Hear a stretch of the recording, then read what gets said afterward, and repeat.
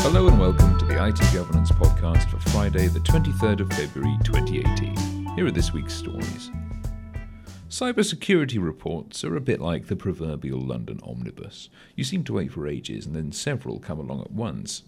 Among an abundance of new research published this week is Cisco's annual cybersecurity report for 2018, which confirms what we've long suspected, that security breaches are becoming more severe and are costing businesses more than ever. According to Cisco, 32% of breaches affected more than half of an organization's systems in 2017, up from 15% the previous year. Moreover, 53% of attacks resulted in financial damages of more than $500,000, including but not limited to lost revenue, customers, opportunities, and out-of-pocket costs. In all industries and across all regions, the greatest obstacle to security was found to be a lack of appropriately trained and skilled personnel. Further analysis of the financial effects of cybercrime can be found in a report released this week by McAfee and the Centre for Strategic and International Studies.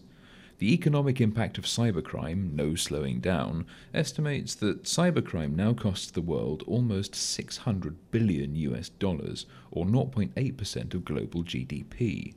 To put that statistic in perspective, it says, it amounts to more than the income of almost all but a few countries. When you look at the cost of cybercrime in relation to the worldwide internet economy, $4.2 trillion in 2016, cybercrime can be viewed as a 14% tax on growth.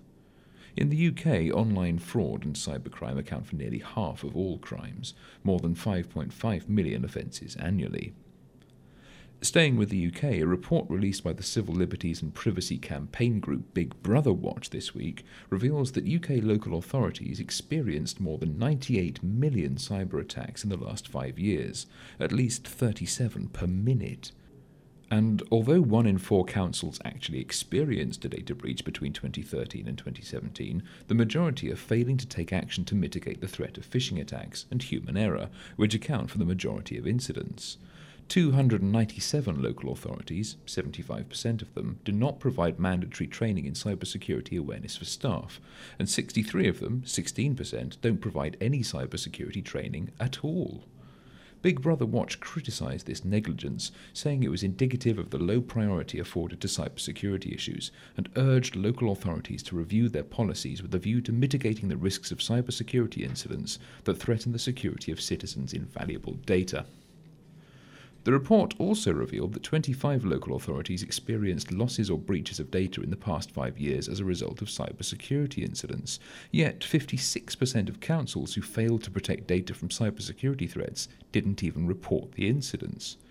This lack of reporting will have to be addressed when the General Data Protection Regulation comes into effect on the 25th of May. Data processors will be required to report breaches of personal data to data controllers, and data controllers will be required to report breaches to the supervisory authority, the Information Commissioner's Office, within 72 hours of their discovery, if there is a risk to data subjects' rights and freedoms. Data subjects themselves must be notified without undue delay if there is a high risk to their rights and freedoms. For more information about the GDPR, see itgovernance.co.uk/GDPR. I mentioned last week that thanks to an infected third-party plugin, 4,300 websites, many of them belonging to governmental and public bodies, were inadvertently causing their visitors to run the CoinHive script to mine for Monero. I neglected to reveal the sum the criminals managed to mine in the few hours before they were detected. It was a paltry $24. And CoinHive has said it isn't paying out. It sort of makes you wonder why they bother. However, others have been more successful at cryptojacking. Checkpoint has discovered what it says could potentially become one of the biggest malicious mining operations ever seen, targeting Jenkins, the popular open-source automation server. The so-called Jenkins miner has amassed $3 million worth of Monero for its Chinese operators by exploiting a vulnerability in the Jenkins Java deserialization implementation that was patched last April. According to Checkpoint, the miner is capable of running on many platforms and Windows versions, and it seems like most of the victims so far are personal computers.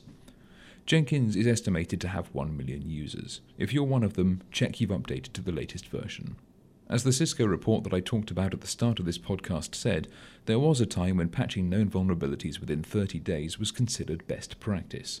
Now, waiting that long to remediate could increase your risk of being targeted for attack because threat actors are moving faster to release and use active exploits of vulnerabilities. Well, that'll do for this week. Until next time, you can keep up with the latest information security news on our blog. Whatever your information security needs, whether regulatory compliance, stakeholder reassurance, or just greater business efficiency, IT Governance can help your organization to protect, comply, and thrive. Visit our website for more information, itgovernance.co.uk.